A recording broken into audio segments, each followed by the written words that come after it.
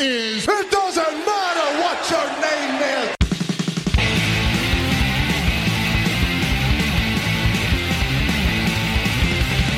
My belly's just a little big, my honey's just a little big, but brother, I am bad and they know I'm bad.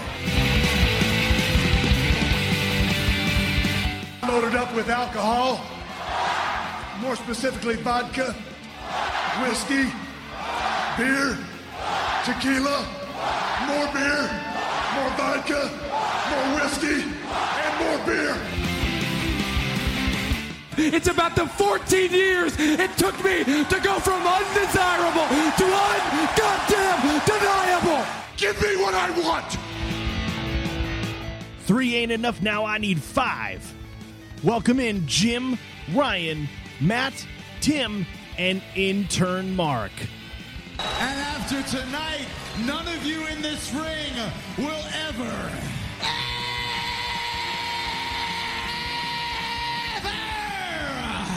be the same again. Oh my goodness, what do we do?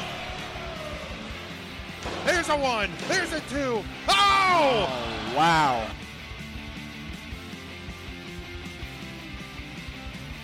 Welcome, everyone. 3 Count Thursday, live here on our Facebook page. It is Thursday, July the 9th, 2020. We are glad to be with you.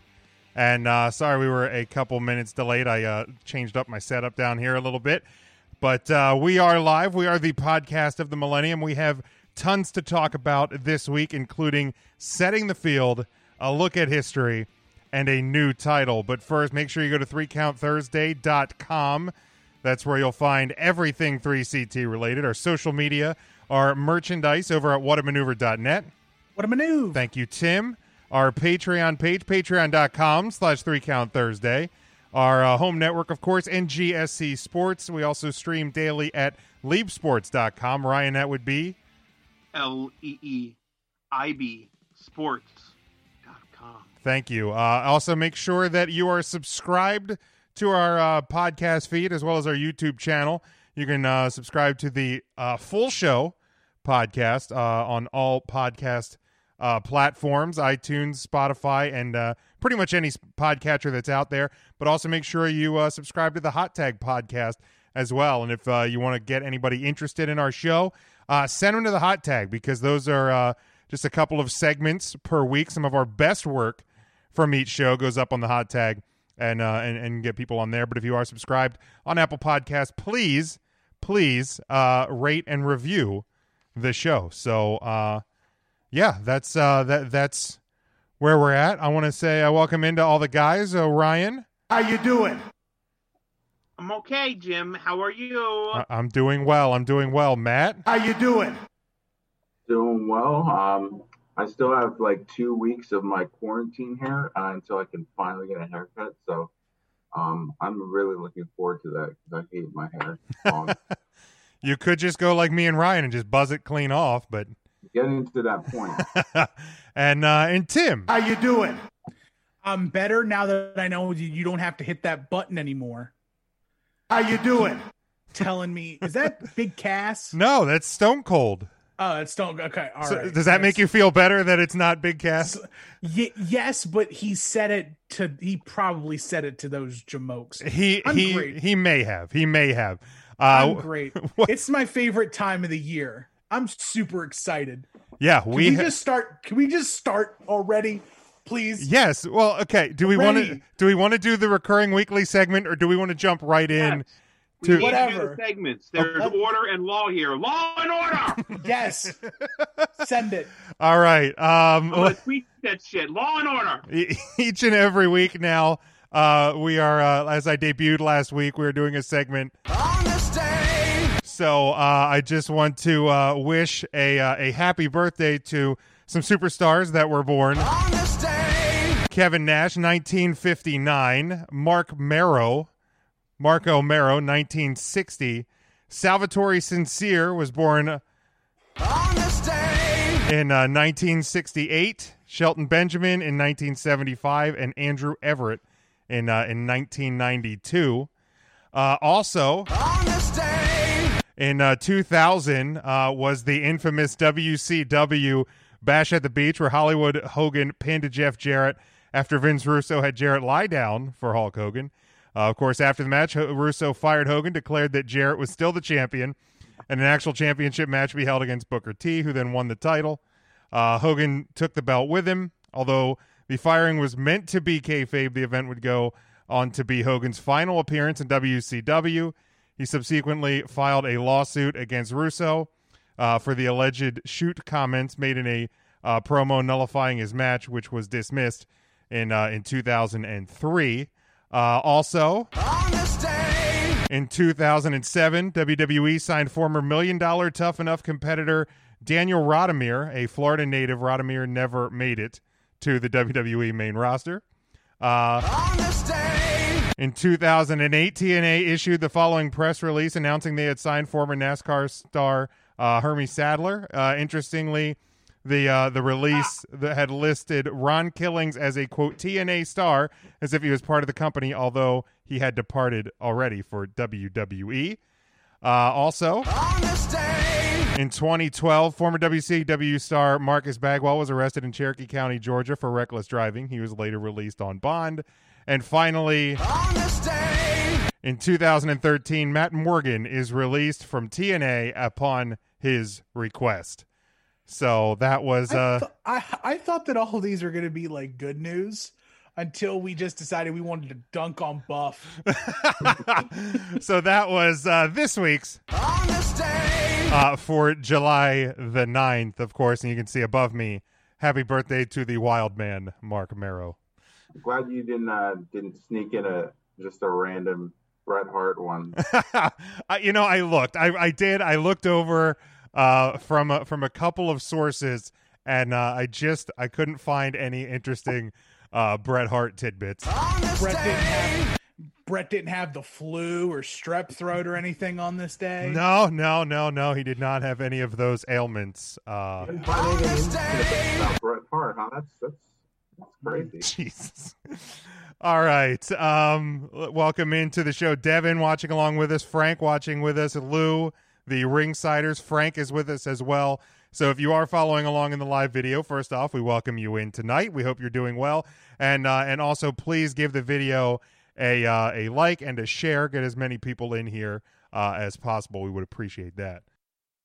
Now, quickly, Tim, before we get to the exciting moment at hand, this is something I meant to share with the group last week, but I forgot because Ryan didn't remind me on the air because I asked him to. But last week I had found online somebody shared a picture of the menu from WWF New York.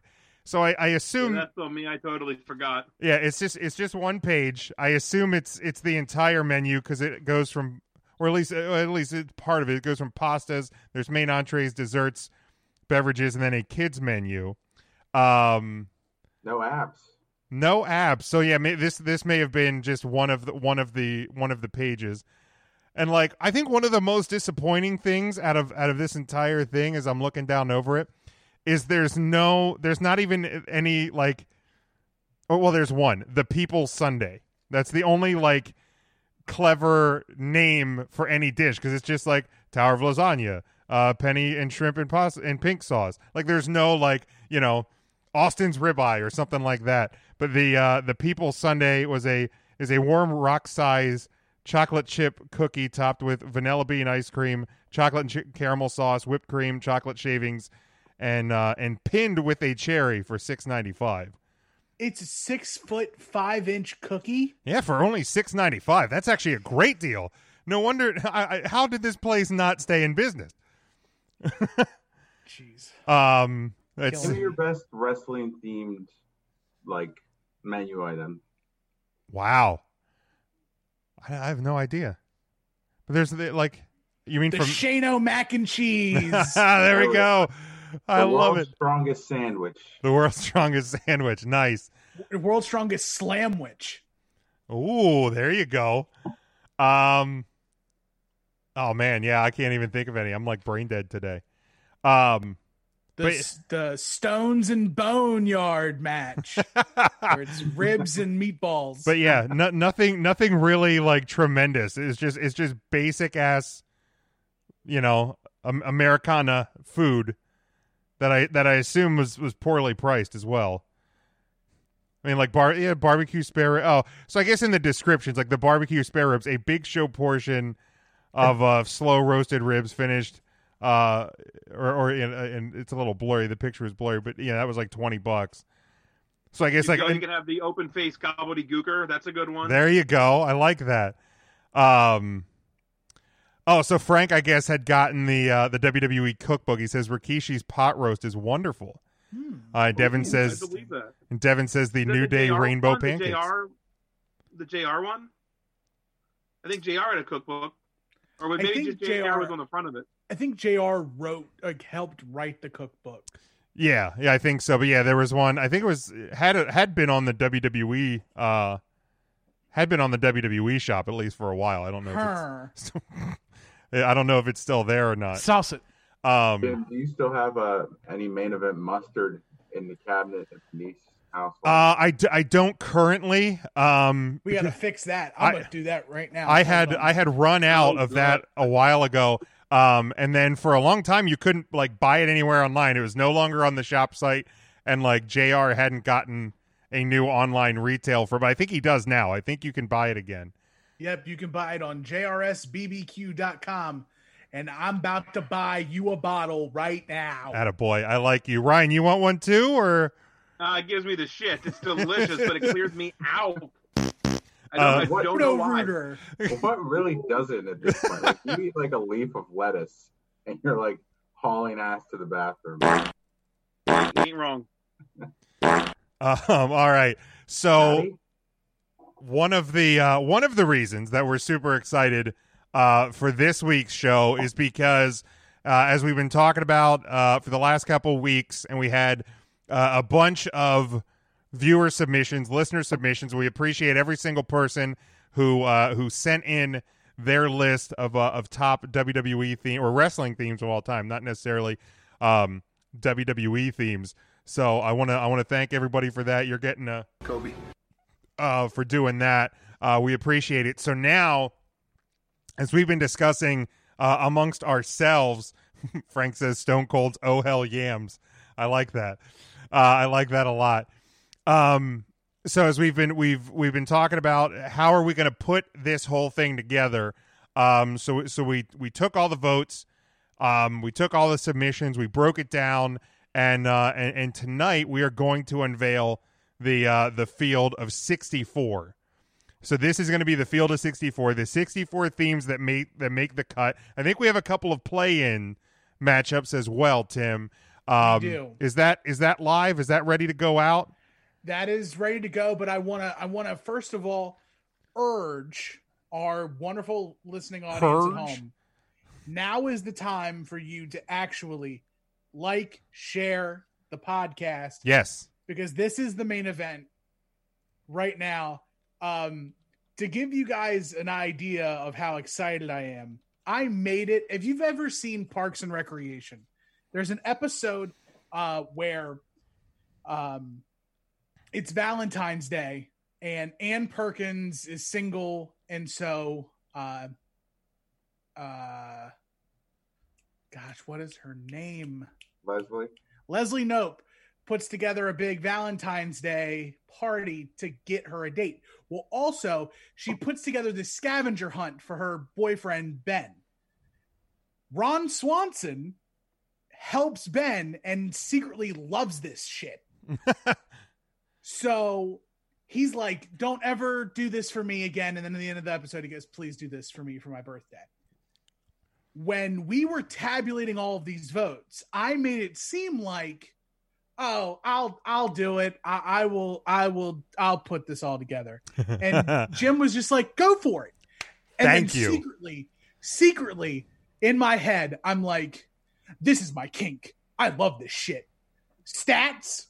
You mean to tell me I get to sit through many people's tabulation lists and count how many times somebody said something and then make a spreadsheet and then average stuff out and dog, I'm here for this. This took me back to my childhood when I started making, when I was doing wrestling feds on video games and my action figures. I love this shit. This is it. So this is my life's work for 2020. Since 2020 is taking so many things from us, much like Santana from Glee, rest in peace. Ooh. And now I'm giving back. So, Jim, can you give me the power to show my screen? You can do that yourself, can you not? On your Yeah, I think you should be all right to do that. Host disabled participant screen sharing. Oh shit. Please enable. Let's see. Now try it. Nope. Now try it. Hey, hell yeah. You got it? Is it okay now? Yes. Okay, so, sorry about that. What we've got right here, this is the master spreadsheet. Wow. As you can see, we had 134 different submissions. Wow. What a beaut. For this podcast. That's a lot. For this tournament of 64. So. Wow, you really did go all out on this thing, man. I did. This is much more elaborate than I would have done. And so every person who voted, now unbeknownst to you, the order in which you wrote your list was your power rankings. Ooh. I wish I would have known that going in, but it does make sense. Yeah. Right. But here's the thing. So the host of the pod, so the five of us actually gave, for the most part, most of us gave more than 20 themes. So that was our way to kind of skirt the system and try to get extra votes in where they were. And the power ranking only comes into effect if there's a tie for the number of times a theme was voted for. So, for example, there was only there's 2 themes that were tied for most votes. And because of average placement, that's how we determined who was the number 1 seed, who was the number 2 seed, and also how we got about creating our play-in matches. The play-in matches, this is where the 3 Count Thursday boys are flexing their muscle. That's right. And we're this is the only outside influence that we're putting into the tournament. The bottom 5 themes that are listed on the bracket are in play-in games against a theme from each of ours lists that didn't make it. Okay, got it. Got it. So, to give you the rundown on that, you're gonna get to see a lot of different things, but I want everyone to kind of focus in on. Actually, let me see if I can pause my screen share. Okay, so we're stopping the screen share for just a second because I want to. I only want to share a little bit. Just a little bit. Just a little bit. Just a wee little bit. But yeah, once we have the play-in games, once those are determined, I will give you guys the link. You can go to that, and I'll put it in the comments then of the live video, so you can go there and vote on those in just a minute. Once we get those results in, we will fill out the remainder of the bracket, and then shameless plug.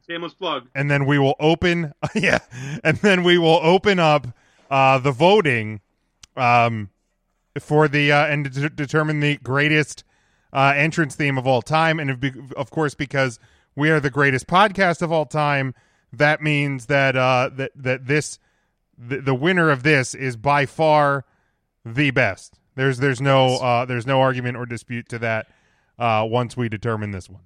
So the bottom 5 seeds were Brock Lesnar's theme, Slow Chemical, Kane's theme right before he lost the mask, Mm-hmm. the Chronic theme from WCW, the Hollywood Blondes theme, Okay. and Vader's WCW theme. Okay. Those 5 are going against a theme handpicked by at least one of us on the podcast. Got it. So, in order to challenge the number 5 seed, Cult of Personality, it is Brock Lesnar's Next Big Thing versus the Undisputed Era's Undisputed. Damn. To challenge the top of the St. Louis regional bracket voices. I like it. It is Slow Chemical versus the Hardy Boys Loaded. Damn. Okay. To challenge the top of the Venice Beach regional, Real American, it is Chronic versus the Rockers. Sorry, I don't know how that happened. Somebody must have hacked my computer. Rockers. Can you get any more generic Chronic, with the fucking wrestling Chronic thing? versus the Rockers. I apologize. I'll try Get out of here. I'll try and solidify the security over here in I swear to God, Studio L. James, just so fucking destroy the podcast. In what might be the biggest matchup of the play-in bracket or the play-in round, the Hollywood Blondes theme is taking on Evolution's Line in the Sand. Man, that's a pretty serious matchup.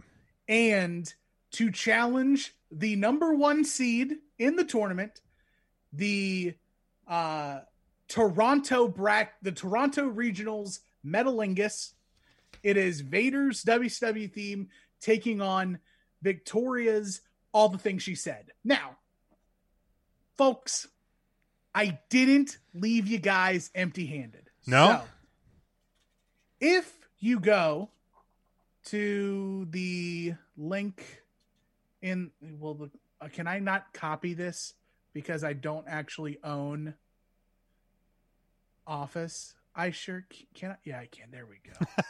Woo! Woohoo! Okay, so in the chat, in the comments, there is a link to a curated playlist of all 10 of these songs. Fantastic. You don't have to guess what the theme sounds like. It's there. So go through, listen to the 10. They're actually, if I'm right, they are in order from top to bottom. So Okay. It's Brock Lesnar, Undisputed Era, Slow Chemical, Hardy Boys, Chronic, Rockers, Hollywood Blondes, Evolution, Vader, and then All the Things She Said. All right. Awesome. So, but that's not it. Big Jim, I think you have something that you can drop in the chat. Yeah, I'm dropping as in. well. I'm dropping in the comments right now, and once you go and you listen to those themes, so you can make your final verdict on the play-in matchups, you can simply go to tinyurl.com/3CT play-in. That's the number 3CT play-in. tinyurl.com/3CT play-in, and that will get you to the voting for the play-in matchups finalize the field of 64, the official 64 themes that will go into this bracket. Yes. So, you can only vote once, just to make sure that there's no funny business. Yeah, this is all science. This is across the board. This is straight up. It's scientific. Absolutely. I take my bracket seriously. Obviously. I do. I didn't spend 2 days working on 6 different documents for this, including a tournament bracket that for some reason just didn't save. So I have to redo a whole bracket again. If maybe, I don't know. But we'll figure it out. But you guys see the play-in right now. I also have the full first round that we can look at. There's no links for it yet because it's not set. We have to get the play-in round first, and then we can officially release the first round. But we can whet everyone's appetite. Yeah. Oh my God. Yeah. Let's do that. Lou, this will all be posted on 3countthursday.com. This exact one sheet, as well as the links to the playlists and the links to vote. Everything will be on 3countthursday.com. They'll be on all of our social media. So Facebook, Twitter, Instagram, it'll be there. So not only is there a playlist for the play-in, but there's also a playlist for every other regional as well. Awesome. So awesome. All 68 themes are in their place, with the exception of the 5 play-in games. But once we have those, I will add the winner into that particular regional so that they are all there together. So this is the first time anyone else besides me has seen the round, the list, the lineup of 64. So here we go. All right, let's see it. I'm so excited. So we're going to go top to bottom from the Toronto regional to the Victoria regional, the Venice Beach, and the St. Louis. All right. Metalingus versus the winner of Vader and Victoria. On this day.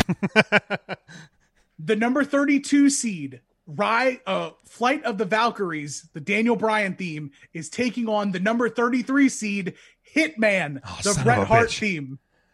I have a bad feeling about that matchup. Let Me In, the Fiend theme, is taking on Roddy Piper's Scotland the Brave. Wow. Which technically isn't Scotland the Brave. No, but that's what they named it, right? So Scotland the Brave is an actual song that is in the Roddy Piper theme. Okay. So what's on the playlist is Roddy Piper's WWF theme. Gotcha. Okay. The DX theme, Are You Ready, is taking on the Future, Asuka's theme. Low-key banger matchup right here. That's going to be a tough one. In the intern Mark special of the bracket, it is the Dusty Rhodes Common Man Boogie taking on the Rougeau Brothers All American Boys. Okay. In a Battle of the Paint, it is Finn Balor's Catch Your Breath against Sting's Man Called Sting theme. Oh, wow. In a dark horse for the bracket, I believe somebody's gonna get it. The Mark Henry theme is taking on the Miz's I Came to Play. No kidding. And in the bottom of the bracket, it is Judas by Fozzy for Chris Jericho taking on Hard Times, the Big Boss Man theme. A little bit of the bubbly. So, just from looking at this grouping of 16, what matchup are you guys most looking forward to in the Toronto regional? We'll start with Big Jim. I'm really intrigued by the DX versus Asuka one because I think those two are all-time great themes. But like it's gonna the weight of that matchup is gonna be, do you go like with the history, with the Attitude Era? Oh, there you go. Got a bigger text. Like, do you go with the history and the angst of DX, or do you go with like who has arguably been one of the best performers in the WWE for the last couple of years? Is recency bias going to play out, or is history going to play out? Very, very, very, very astute observation. What about you, Matt? I like your dark horse pick because I really enjoyed both of those teams. I didn't put either of them on my list, but looking there, I don't know what I'm going to choose in between somebody's going to get it versus Came to Play. So I'm anxious to see how that one fares out. The rest, I have a pretty good idea which way I'm leaning, but that one's the one that's going to be the toughest for me. Now, it might be kismet, it might be fate, but The Miz is the 40th seed, and he was the 40th WWE champion. So, Is there a numerology in the stars for The Miz?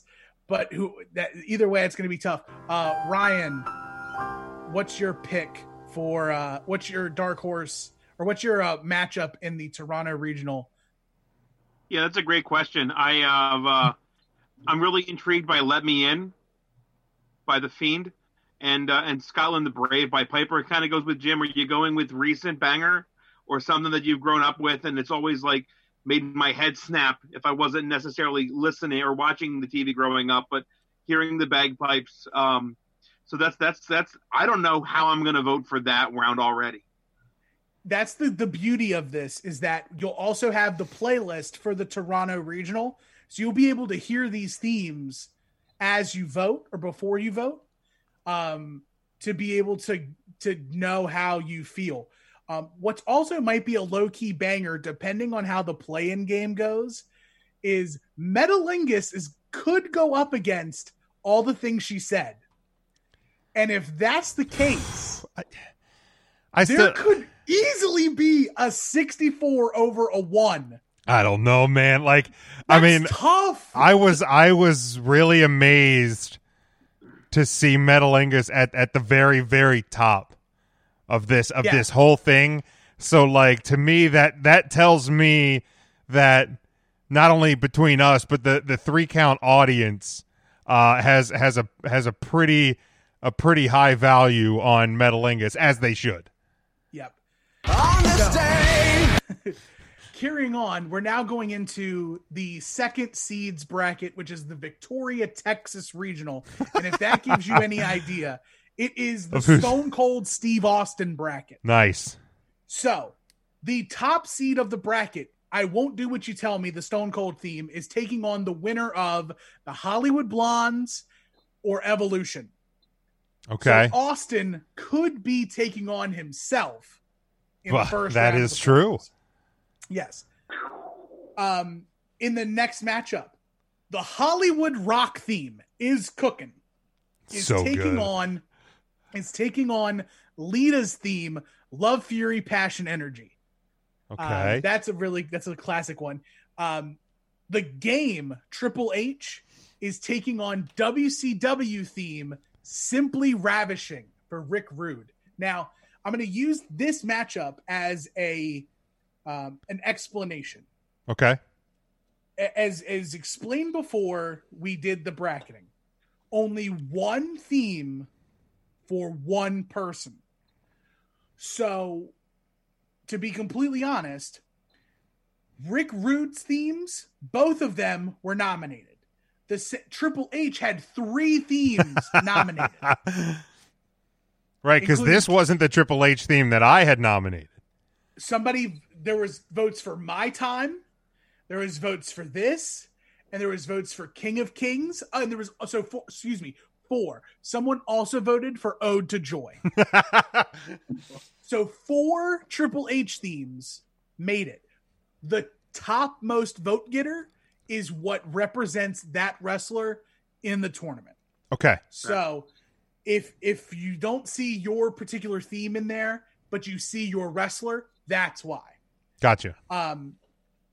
Next up, in a battle of the couples, it is Randy Savage and Liz, Pomp and Circumstance, taking on True Love, the Mike and Maria Kanellis theme.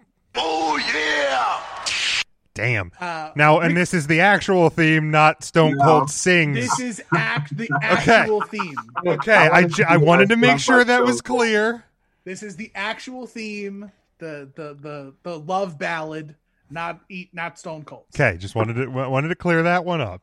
The classic Ric Flair theme, also Sprach Zarathustra, takes on One of a Kind, the Rob Van Dam theme. Okay. In a battle of CFO money, or the CFO's bangers, we've got Sasha Banks, The Sky's the Limit, taking on Bobby Roode's Glorious Domination. Glorious Bob!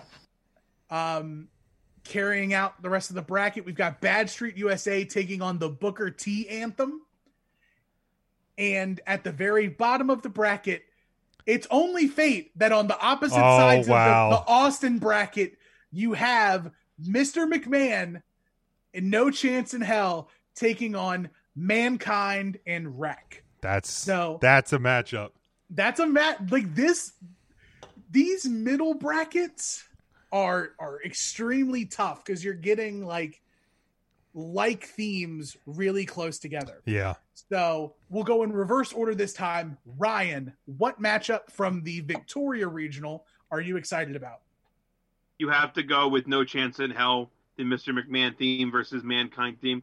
Just going back to some of their feuds themselves and just the way they've all worked in and around Steve Austin's career. It's a great way to wrap up this bracket. So McMahon versus Mankind.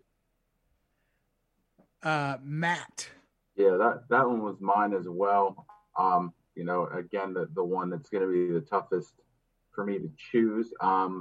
Beyond that, I think the Sasha Banks versus Bobby Roode is the second toughest for me to pick. Which one I enjoy more, but I think McMahon versus Mankind is going to be tougher. Big Jim. Yeah, I was going to say Sasha versus Bobby Roode because, not that like there's a lot of good themes recently, but like I feel like these two are some of the better ones. Like I feel like Bobby Roode's entire WWE/NXT career is defined by his theme. Glorious. So that one's really strong. But I'll say The Rock and Lita as well to be a little bit different because like to me Hollywood Rock is just it's like the ultimate banger for The Rock out of the different themes, but Lita's theme is a solid one as well. And depending upon how that matchup and the top first round matchup goes, we could get Rock Austin 4 in the second round of the tournament. Right, the rematch that never was. The fourth match, the finale of the finale. Man, that's a tough bracket. That's a tough bracket. I'm almost scared to see what the other two are. Just wait, because now we roll over to Venice Beach, California, and we go into the Hulk Hogan bracket. Mm-hmm. Hulk Hogan will play the winner of Chronic and the Rockers. Okay. Carrying on, the original Undertaker theme is going against the NWO Wolfpack theme. Okay. So original Undertaker, that's 2 gongs and then just the organ, right? So this is Graveyard Symphony. Yeah. Okay. So it's in the playlist. That's true. Yes. And those will obviously go live once the brackets go live. Yes. The Battle of the Stables as the Brood's theme takes on the 4 Horsemen. Nice. See, Charlie asked. He said, "Where's the Brood?" Here you go, Charlie. It's there. Venice Beach. It's there. Man, yes, sir. Wow. The next matchup, I Walk Alone versus Root of All Evil. Batista versus Aleister Black. 2 bangers. Just button heads in the first round. Going on, the number 11 seed, Unstable, the Ultimate Warriors theme, is taking on another dark horse for me personally. I Bring the Darkness, the Baron Corbin theme. In a matchup of non-WWE implications. Wow, okay. It is AJ Styles' TNA theme, I Am, taking on Raven's ECW theme, Come Out and Play. Okay. Next up on the bracket, the Sandman is in the tournament as Enter Sandman takes on the Mr. Perfect theme. Wow. And of course, if you've got Hogan in the top of the bracket, the NWO might as well fit on the bottom. New world order. As the NWO, the original NWO theme, takes on possibly Matt's dark horse pick to win the entire tournament, Shane McMahon, and here comes the money. Here comes the money. Here we go. Money talk. Here comes the money. Money, money, money. Dollar, dollar. Now, Just Tim, pretend there's a closed parentheses. Some of my insider sources told me that Matt tried to bribe to get Shane's up higher on the bracket. Is there any truth to that? No, the podcast, is pure. Okay. We're not letting it. Charlie asks, how is Saliva ranked higher than the Brood? It's all based on power rankings because if you had the same number of votes, it then went to, when you're this close, like it all went based on like the way that the way that they were listed in the email submissions.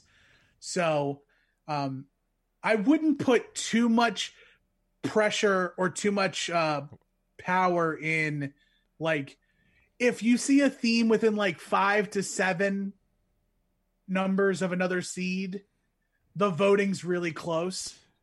Yeah, I would imagine that inside of those, within 10, so like 10 to 20, 20 to 30, that it's obviously a very, very close on the nominations. Right. So Big Jim, the Venice Beach Regional, what matchup intrigues you? I'm gonna say NWO and Shane McMahon, because that, like, those are two themes that are so strong. I mean, like, the NWO speaks for itself, but in the same time, like, I remember when Shane McMahon came back and like you hear that music again, it was like, it was a huge pop. So I'm really, really intrigued by that matchup. Yep. Matt, what say you? I think it's gonna be between Graveyard Symphony, NWO Wolfpack, and then the Batista Aleister Black one. That's such a strong matchup too. I hate it. Like, if I ever had the idea to move people's brackets around, this would be the one. I would have made sure this wasn't a first round matchup. It is so tough. It kills me that one of these themes is done after the first round. Kills me. I mean, Batista's is one of those themes, because like when he was back, like when he was there around WrestleMania 30, every time he's come back, like days after he's on Raw or SmackDown or pay-per-view or whatever, I will still be playing that theme in my head. Like, yes. It's just it's that strong of a theme. But I love Aleister Black. Ryan is shaking his head, but I have on good authority that he put the Batista theme on his list of themes. So that's not why I'm shaking my head. Why are you shaking? The theme absolutely belongs there, but the fix is in. If you went from number 1 to the bottom, there's no way my boys Chronic have to fight for a goddamn playing spot for this ridiculous. The fix is in. There's no way Chronic should be that low. That's my pick. Chronic is taking out Real American, brother. It's gonna happen. Chronic wins and wipes the floor with Hulk Hogan. Don't forget, Hogan's a racist. Can't vote for Hogan. Don't forget. You're goddamn right, I'm playing the card. Don't vote for Hogan. Vote Chronic 2020. Please vote. Make sure you get your votes out, folks. Are you taking illegal substances again? Ryan, I listened to that song yesterday for the first time, and it was absolute garbage. Like, why are you so high on this one? Of all songs, you're ridiculous. You're out of line. I'll quit the podcast if it doesn't at least make Don't it. be rude. Swear to God, it's ridiculous. There's no reason it shouldn't be up there. I love it. It's a clear ripoff of Static X. Act like nobody cares for Static X in here. Russ Vitale would vote for this. Ridiculous. I don't even think you would get Russ Vitale's vote. It absolutely would. It totally would. Way out of line. Ridiculous. Maybe over the Rockers, but I don't know about Real American. Yeah, come on. Ridiculous. It is ridiculous. And how did the Horsemen fall to 46? Just people don't know how great that theme is. I guess not. I mean, I didn't have it on. I didn't have it on my list, and my list was 38 themes. Oh, man, strong. So good. I had it on my list too. So the Horseman theme got some love. So yeah, thank you. Lou's with you, Ryan. He says Chronic is a great theme. Goddamn right, Lou. I knew I liked kicking the knackers, bro. All right. So the final region, the St. Louis Regional, which means it is the Randy Orton bracket. Oh, here we go. And here it is. There is your final 8 matchups. So holy hell. We've got Voices taking on the winner of Brock Lesnar versus the Undisputed Era. We've then got Ethan Carter III, his TNA theme, going against John Cena's first theme, Basic Thugonomics. Well, technically a second theme, but this is Basic Thugonomics version. In a Jimmy Hart classic, it is the Ted DiBiase theme taking on Demolition. We've got Shinsuke Nakamura's theme, The Rising Sun, taking on I'm the Mountie. In the next lineup, we've got Sexy Boy taking on Jive Soul Bro. Okay. In a bit of new school versus old school, Kingdom, the Cody theme, taking on Jake Roberts' Snake Bit. We've got Fight, the Kevin Owens theme, taking on the Legion of Doom theme. Damn. And the number 5 seed, Cult of Personality, will be taking on the winner of... Oh, sorry. So for Voices will be the winner of Kane versus... it'll be Kane versus the Hardy Boys.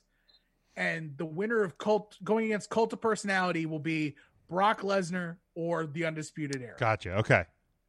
So, Ryan, the St. Louis Regional, what matchup intrigues you? First of all, I'm reeling that Zack Ryder's radio didn't make this at all. I know Jim's really upset about that too. Oh, heartbroken. A personal surprise that didn't make it. It was actually the first 3 on my list. So radio. Yeah, it is radio.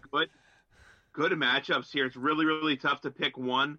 But I will go with the same band that did Zack Ryder's radio. I'll go Kingdom versus Jake the Snake Roberts, just because old school, new school. I kind of like that setup. Even though I'm a big Mountie fan, that's gonna be a tough one for me to vote for.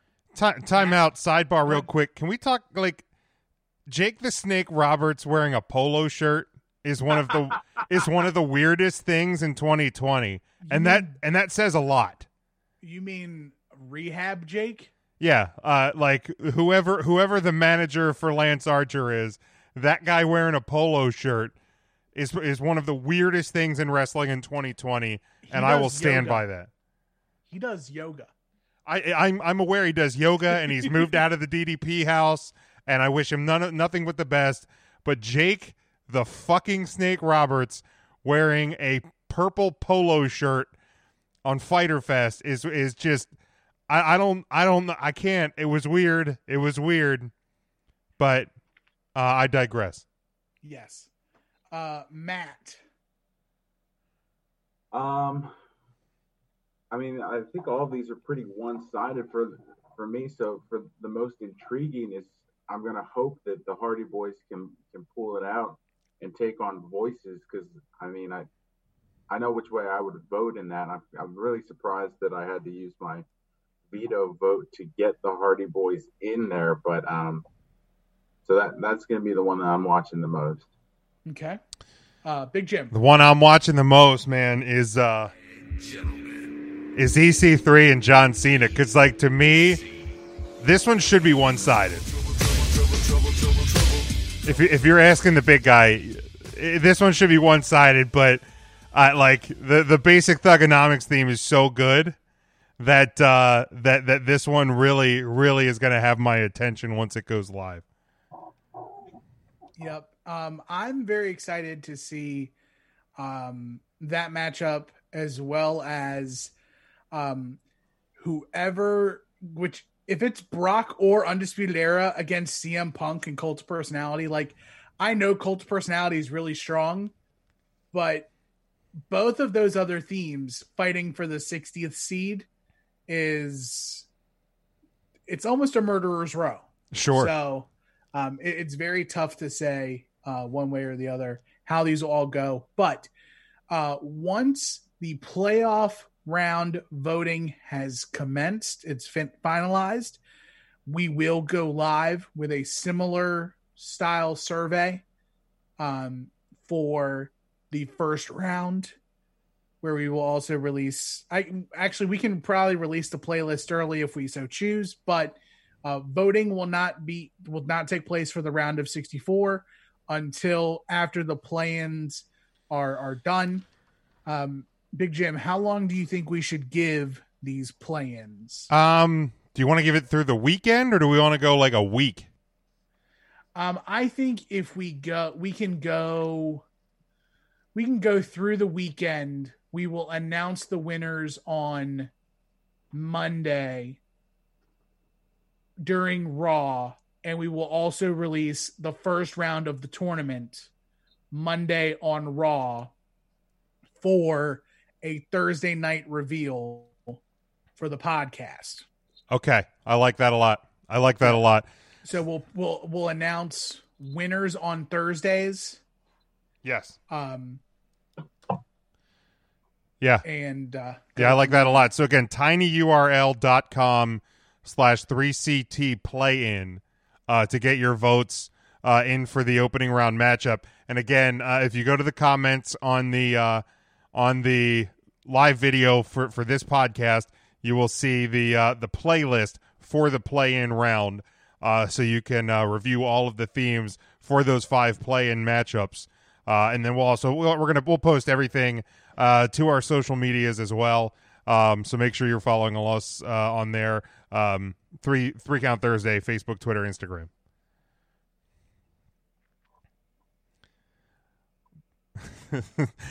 Not tinydancer.com. That probably takes you to a whole different world there, RSGP, but tinyurl.com/3CT play-in is it. But man, I'm excited. This is probably one of the best ideas we've ever had to actually put this whole thing together. I'm looking for it. I've already been like spitballing different ideas of brackets we can do in the future. Because like if you're paying attention to the world at large, there may or may not really be much sports even through this fall and winter. So we may have to keep your betting and things like that alive here through 3 Count Thursday, and we're willing to do that. So there's some bracket ideas, like best gimmicks of the 90s, is one of them that's spinning through my head, because Lord knows there was just gimmicks upon gimmicks upon gimmicks, especially in the first half of that decade. So I'll look at you, Ryan. That's just weak sauce, man. That is so bad. Look how badass they look. Yeah. They're vascular. Yeah. So yeah, I'm very much looking forward to this bracket and to see which theme will come out on top as the greatest of all time. That's correct. Tiny Dancer /URL TLC TRL Total Request Live. Vote now. There you go. Perfect. Any other thoughts on the bracket? Now, is there a theme? Do we want to give any predictions on which one we think might win it all? Chronic. Or is that like insider trading? We don't want to influence any votes anywhere. Yeah, I don't necessarily want to influence any votes. I kind of want to. I do have a couple that I'm voting, or I'm holding close to my close to the vest, but I think it's really hard to vote against one of the top 5 seeds. Yeah. Between Voices, Cult of Personality, the Stone Cold theme, Real American, or Metalingus. Like, if one of those 5 don't make it, it's tough. Yeah, I mean that would be a huge upset. If in the comments here, if anybody wants to leave what they think is the best theme of all time, which one do they think or should win? We won't give ours. We don't want to necessarily influence anywhere. Besides Ryan, of course, and Chronic. I don't think our number one pick wins this. I'm pretty confident that as great as the theme Metalingus is, I do not think that will win it all. So you think the number one seed will get supplanted somewhere? Yes. We'll get eliminated somewhere. Yes. Okay, so I'll ask this: which of the top 4 seeds gets eliminated first? Okay, so the top 4 are Metalingus, Stone Cold, Hulk Hogan, Real American, and Randy Orton. I think I'll say probably Randy Orton. Just because I think the history with Austin's theme and Hogan's theme is there. And Metalingus, that through all of the voting, our voting, the listener submissions, after all of those were compiled, I mean, it was hundreds of themes, right, Tim? Right. Like, Metalingus was number one, so just kind of by default, and not because it's it was the lowest of those 4, but I think Randy Orton's would get supplanted first. I mean, we got a comment that says, I just can't vote for a theme that was a song and used as a theme. I mean, that's what themes used to be. I mean, if you go back in time, like the very first theme or one of the first themes of all time was Sergeant Slaughter using the Marine Corps song. Right. So that's a real what song. It's officially called? The Marine Corps? The Marine Corps I don't know what it's called. It's the Hymn of the Marines or something like that. Not Tabs. Jesus. No, but it's the Marine the song for the Marines. What is the name of that song? Matt. It's not about the Green Berets, right?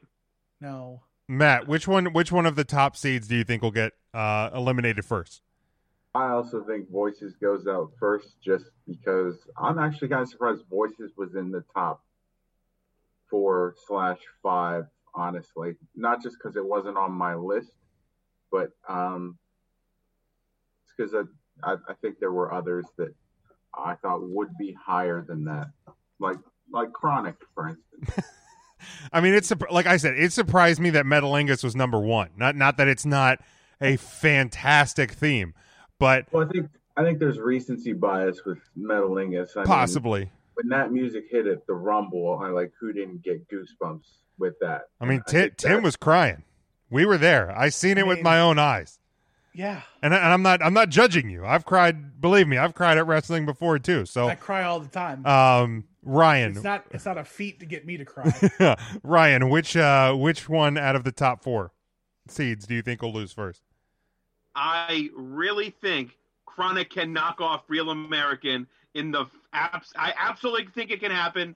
You guys think I'm joking, but vote Chronic in, and it's gonna happen. I tell you, it's gonna happen. The people will hear Brian Clark and Brian Adams need to run wild all over Hulkamania. Thing sucks right now, and see if you would even listen to that song. Just who? Huh? Who? Russ. Of course he would. It's literally a ripoff of Static X. Absolutely would listen to it. Tim, is there which one do you think will get eliminated first? I think if there's a chance, I think that Metalingus could be the first one down. Ooh. Wow. Because I think that if depending on what song wins the play-in matchup, that could really decide it. Well, that's true too, because that's going to be an interesting one for the play-in. So Tyler in the comments here says to him the game Triple H is the best theme of all time. He also says SWO returns on August 15th to Red Lion, PA. after not being able to do shows since March the 13th. I think there's ACW runs next weekend, so I have to start digging into the independent scene and re-uploading some shows to our indie calendar, because shows are beginning to resume, obviously, reduced capacity and things like that. But the independent scene is slowly but surely starting to pick back up. So we will. Yeah, it's going to be Atomic's first show at the Orioles Nest in Newmanstown. That is next Saturday night. It's going to be a great show. Reduced capacity, masks required, hand sanitizing stations throughout.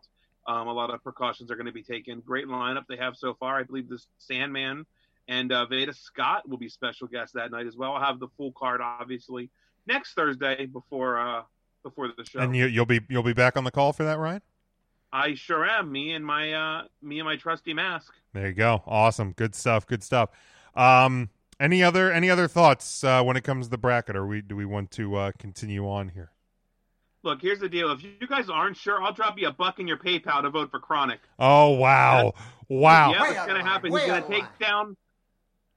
It's going to happen. It's going to take down the Rockers, and he's going to take down Hulk Hogan. What studs these guys are. Print out that picture? Like, you wasted computer ink printing that out?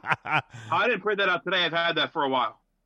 But it was printed out, right? Like, it's not a signed 8x10 or anything, is it? Oh, that's not a signed 8x10. And I printed it out. No, because they're both dead. Oh. They're not both dead. I printed this out during the podcast. I did. Who's who? Which is which? Oh, that's easy. That's Brian Clark, Brian Adams. So it's Adam Bomb, and Crush. It was what you're saying. Adam Bomb and Crush, right? All right, let's move on here. Chronic, man, it's unreal. We did have the rich man's APA right there. Jesus, wow, you are stretching it thin there, dude. Stretching it thin. I think you might have just lost votes with that. Yeah, that's. That, there's been a lot of bad takes on this show in 6 years. Nobody likes JBL either. Screw you. I'm fine. Well, yeah, I mean, that's true. That is accurate. JBL teams are on this list. 0. The APA did get a vote, though. APA was a solid theme. I would have, if I would have voted a JBL theme, though, it would have been the JBL theme, not the APA. Longhorn's not Bradshaw theme? Yeah. Did he even have a theme? I just assume it was like whips and guns and like guitar twangy music. Nikki says she used to love Adam Bomb. And Devin back with us again. If you're following along in the live video, give it a like, give it a share. We'd appreciate Adam Bomb support too. Hell yes, Nikki. Jesus Christ, Ryan. All right, let's move on. We did have the 3 count question of the week, and there was somebody I was discussing with, or I saw this discussion on Twitter. I think Monday during Raw, and it had to do like right now. I think it was bringing up is somebody going to turn heel at some point, and I just kind of like started spinning in my head like right now, like I get the character portrayed, because in any TV show, obviously that. If there's not a live audience, or a movie where there's not a live audience, you have good guys and you have bad guys. But right now, obviously, with the empty arena era, or the the workers as fans era, whatever exactly we're calling this period of time, there are obviously heels and faces, but are they? Do they? The question I asked was, without fans in the audience, do heels and faces matter at all or as much? So it's kind of however you want to answer it. And to me, like I don't know that they necessarily matter as much. And I mean, I know in the WWE it's kind of been shades of gray, as Vince in the historic promo years ago put it out there anyway, that they kind of present characters to you. You kind of decide which way it goes, which depends on the live audience. Because for years, obviously, Roman Reigns, John Cena, their characters were good guys, but they were booed. So I know even like Triple H had said in interviews that Roman Reigns right now is kind of, in a way, the biggest heel in the company because everybody boos him.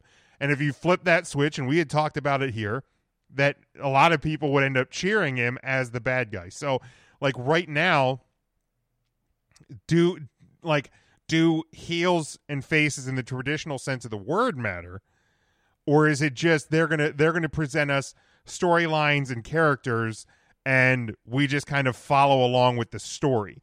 To me, I think it's more we just kind of follow along with the story. I don't know that traditional heel versus face is as important right now in this era. Matt, your thoughts? I mean, it's probably not as important, sure, but it certainly still matters. So, like you can't just have two people just going in and wrestling with no storyline, and there always sort of has to be some sort of villain just to get the fans invested even on the TV. So just because you're not getting that crowd reaction, you still definitely need that for the advancement of the storyline. So yeah, not as important, but still important. All right, Ryan. Yeah, I think it is absolutely important. I think it doesn't dictate how wrestling's presented anymore, and it can go on more of a match by match level. Using AEW as an example, you have a faction like the Dark Order. Those are obviously their heels, obviously. Then you have Cody Rhodes, who is, I guess you would consider one of the babiest baby faces available. Sure. But with his open challenge, he's not necessarily always wrestling heels in those style matches. Next week, Sonny Kiss. So more of a baby face versus like sure. a baby, you know what I mean? So it's match by match. And I think that's okay. I think that's probably the best way to do it, that you can allow some people to stand on their own. And I'm sure there's people out there that don't like Cody Rhodes and is going to boo him. The Booker giving himself the championship, no different than Roman Reigns getting booed as a babyface. Sure. But, yeah. So yeah, I think it's necessary. You still do have to have good versus evil. Ultimately, I think that's why we tune in.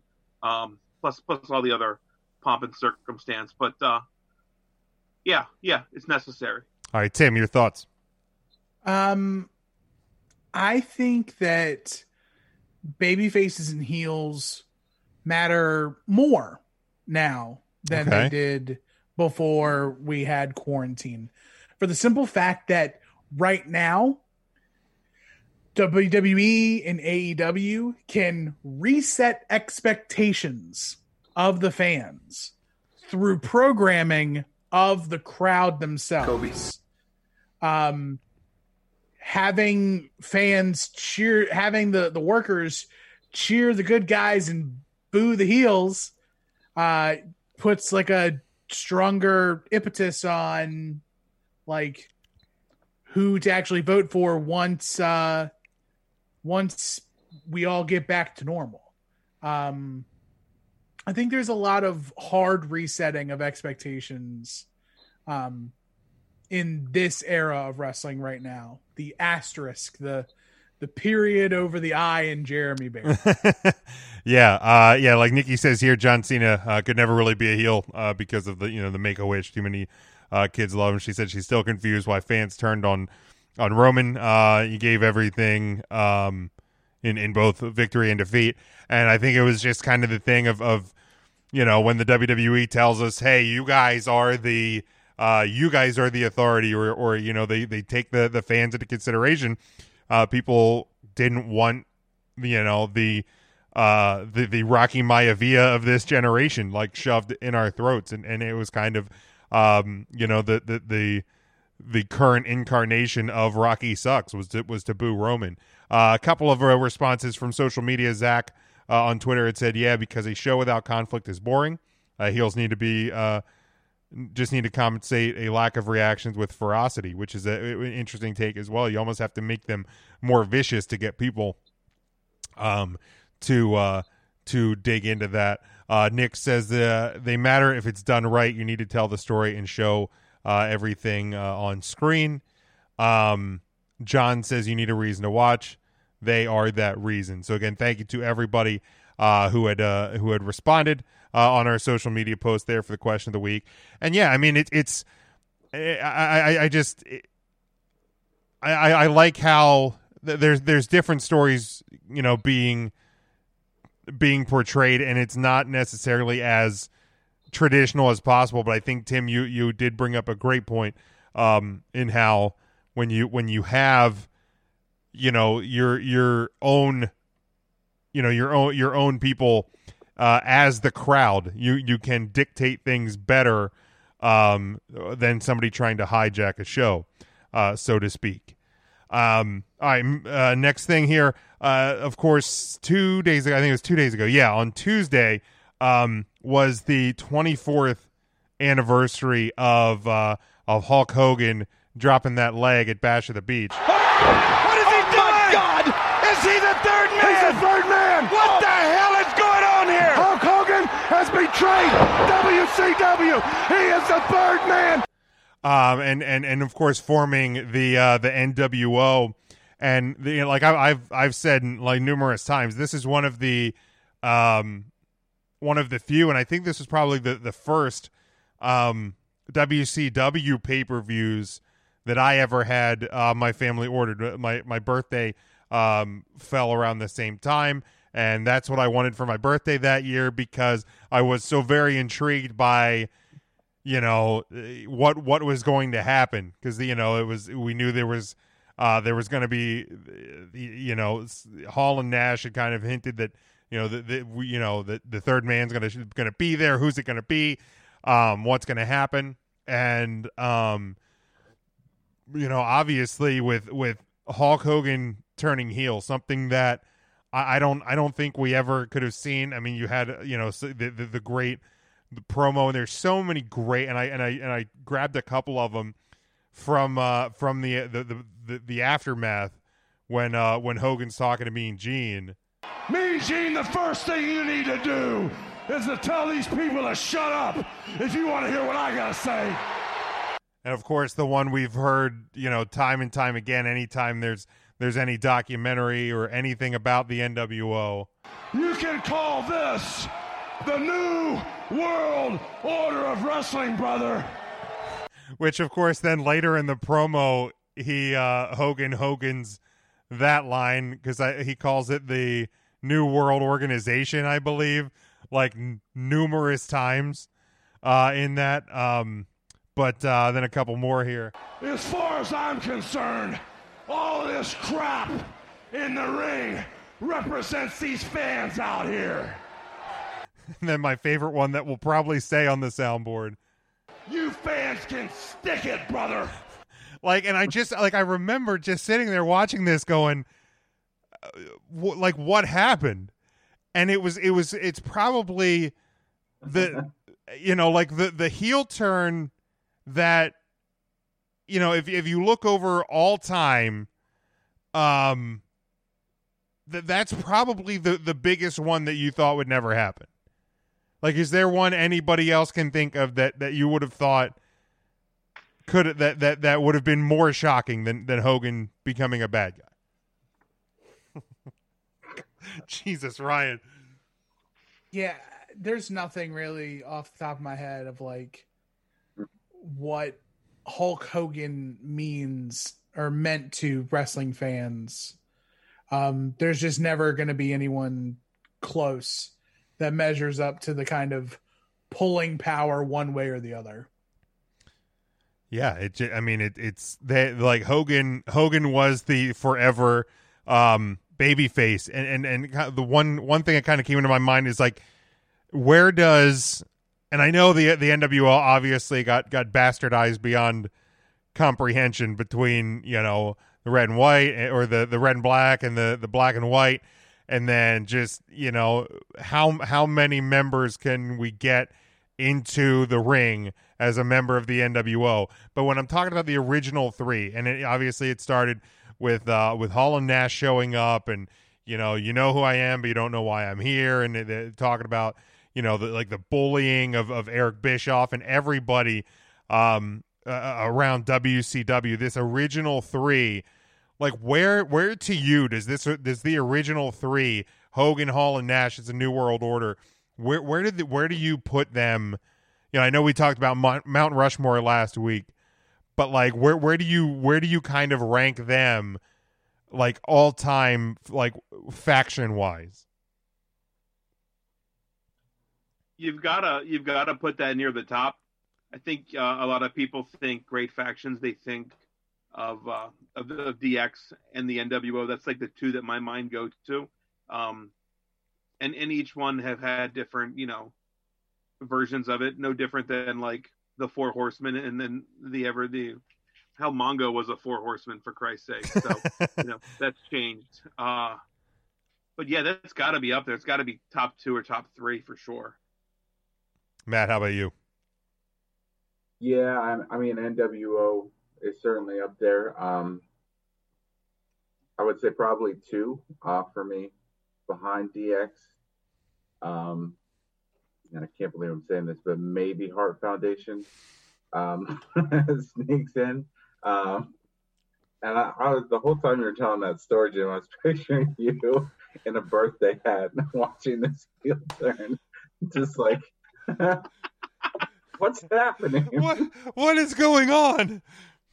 Just sitting in my living room by myself. I told you I didn't want to watch this WCW show. By the way, happy 21st, Jim. I think you just celebrated your birthday not too long ago. Yeah. So yeah, 21, you can legally drink and on Monday. Go out to the bar. Well, eventually, yeah. Maybe in 2021 I'll go to a bar again. Let's hope and wish. Tim, where do you put the NWO all time? I'm gonna put the NWO at 3. Okay. Behind the Shield and Evolution. Wow. Those are 2 that I wouldn't have in my above. But yeah. Nikki says they're in her top 5. She would put Nexus above them. Don't judge me, she said. Nexus is really good. The only reason why I don't have the Nexus over them is the Nexus as a group was not successful. The Shield as a group was unstoppable. Could not beat them. Evolution, the whole purpose of Evolution, actually, you know what? NWO is 4. The New Day is 3. The New Day is 3. Because it's all about success of the group. So Evolution's whole point was for everyone to be champion and to insulate Triple H as world champion. And that's what they did. Sure did. At one point in time, they were the tag team, intercontinental, and world heavyweight champion. New Day, same reason. They're just the continuity, the success of them as a singles, getting Kofi Mania to where it is.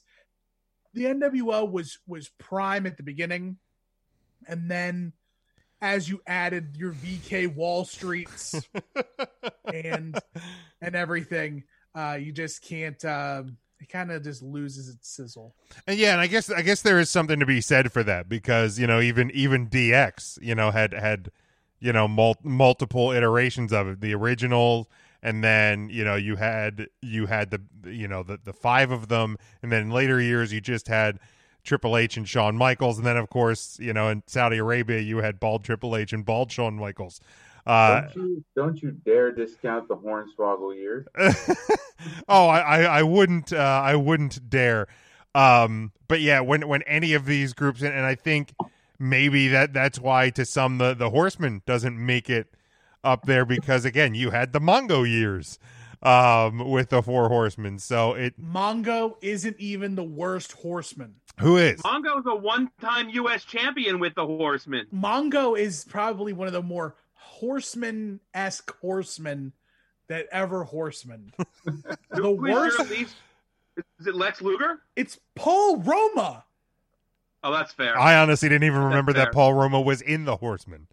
He was a tag team champion with the Horsemen, though. I don't care. Everybody carried championships. You're a WCW guy, Tim. Where do you put the Horsemen then? Horseman's 5. Horseman's 5. Okay. Let's see. Devin says he would put NWO in his top 10, but barely in the top 10. And Nikki asks, what about the Bullet Club? For me, like, I mean, the Bullet Club obviously has had, strength for years, but New Japan isn't my cup of tea. So, it's I don't have them very high on my list. Yeah, except for you can make that argument. I totally get that. I mean, I think they belong on a list, probably top 10. I don't know where I would do a top 10. Right behind the corporate ministry. Oh, okay. Oh, yeah. I'm surprised everybody seemed to be. We were all really high on the Nexus. Dickheads even said corporate ministry when Shane McMahon's in it, since you all shine his boots on this show on a weekly basis, but we don't want to just point out the one faction that he was in. Mean Street Posse, by all means, put that one in too. Hey, Pete Gas, former guest of the show. That's true. I'd be high on that. So we all seem pretty high on the Nexus. How low on that list does the Core drop? The Core does not exist. Yeah, I don't. Yeah, I don't think they even count. I think nice. they as your shirt in the background says, Ryan, not best for business. Just not best for business. I mean, realistically, neither is this shirt. Now that I'm thinking about it. Oh yeah, that's. I was wondering that earlier. Yeah, what? It's the once in a lifetime. The Onita Tremont match, which I thought was really, really good.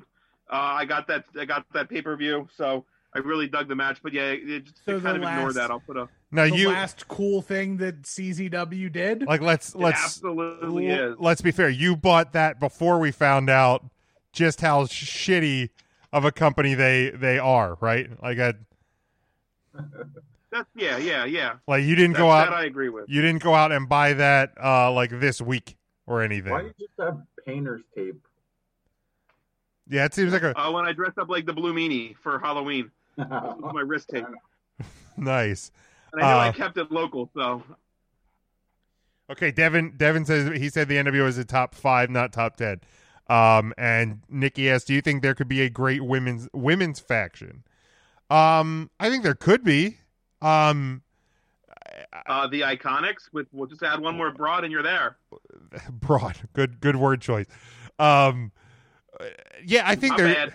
I think there certainly could be. I think it would all depend on, having to get the women's rosters deeper on all shows. Because I think that's probably the biggest thing that's keeping them from having a women's faction like in the WWE right now, because I don't think any of the women's divisions are necessarily deep enough to have a faction or multiple factions, because I feel like sometimes you're bad. Yeah. Yes, they were. I feel like I think sometimes the best factions, like the best time in history is when factions were going against each other. I don't agree with that team bad comment at all. I just said we had it. That wasn't a comment. I love team bad. I was not a fan of team bad. Oh. Look, if you replace Tamina with Alicia Fox, much better. But Tamina played the role of Sheezel. Before Raquel Gonzalez was the big girl protecting the little girls, it was Tamina protecting Sasha and Naomi. I mean, I didn't dislike Team Bad either. I just think I would have enjoyed it more had we had someone more in line with the other two as opposed to Tamina. I get it. Yeah, I get it. Kind of like. What's your favorite match? My favorite match was with Melina and Alicia Fox. Exactly. Who? Yeah, I mean, like, but again, you gotta, and I want you to take that segment and just cut it down to the Who, so that way whenever somebody says anything from like New Japan or Ring of Honor, you can just hit the Who. Well, that's what I got. Who the hell is this? Oh, you have? Well, never mind then. But again, I think like if you have factions going against each other, I mean, like, you know, you think of like DX and the Nation of Domination, the corporation versus the Ministry, things like that. So, you know, if you would be able to have the women's rosters deep enough that you could have multiple factions or at least multiple credible teams, that a faction could go, you know, kind of target a tag team to challenge, things like that. I think that's where you would get a little bit more depth into it and really turn into a great female faction. But I think it's absolutely possible. Absolutely possible. Which I saw earlier today, and I did post it on the social media, that potentially like the weekend after SummerSlam, the WWE looking at maybe another network special, possibly Hall of Fame, which we talked about last week, possibly a second week of SummerSlam, which I think if you're going to do multiple nights of SummerSlam, you do it Saturday, Sunday like you did WrestleMania. You don't go week to week. But also potentially a Evolution, Evolution 2. I think you'd be much. I would be much more in favor of either Hall of Fame or Evolution 2 over week 2 of SummerSlam. But we'll kind of keep our eyes on that one as well. Yeah, I think you got to keep SummerSlam together on a Saturday, Sunday if it needs to be 2 nights. You don't have to drag it out over 2 weeks. That's ridiculous. Yeah, I mean it's different obviously when with the NXT doing the Bash and Fyter Fest with AEW, like that's a different story because you're just you're jazzing up your weekly TV, which I have no problems there going multiple weeks on that. Real quick, we're not going to go over the shows, but if you watch them, did you prefer Great American Bash or Fyter Fest over the other one? I mean, to me, they were both really good. The unfortunate thing is I had switched over last night. I had switched over from Dynamite. I was watching Dynamite as it aired, but I switched over to NXT for the main event. The main event of Fyter Fest ran over, and my DVR cut it off. So I didn't even see the end of Jericho and Orange Cassidy, which I was loving that match. So I'm gonna have to wait. Hopefully that gets posted online somewhere. Charlie says Great American Bash by hair. Overall, I think Great American Bash was better as a wrestling pay-per-view, so to speak. Both shows were really strong though. I really enjoyed week 1 of Fyter Fest more than week 1 of Great American Bash. I think Bash really pulled it out at the end. That Adam Cole match was, fantastic. Keith Lee, absolutely his time to shine. What a star they have in him.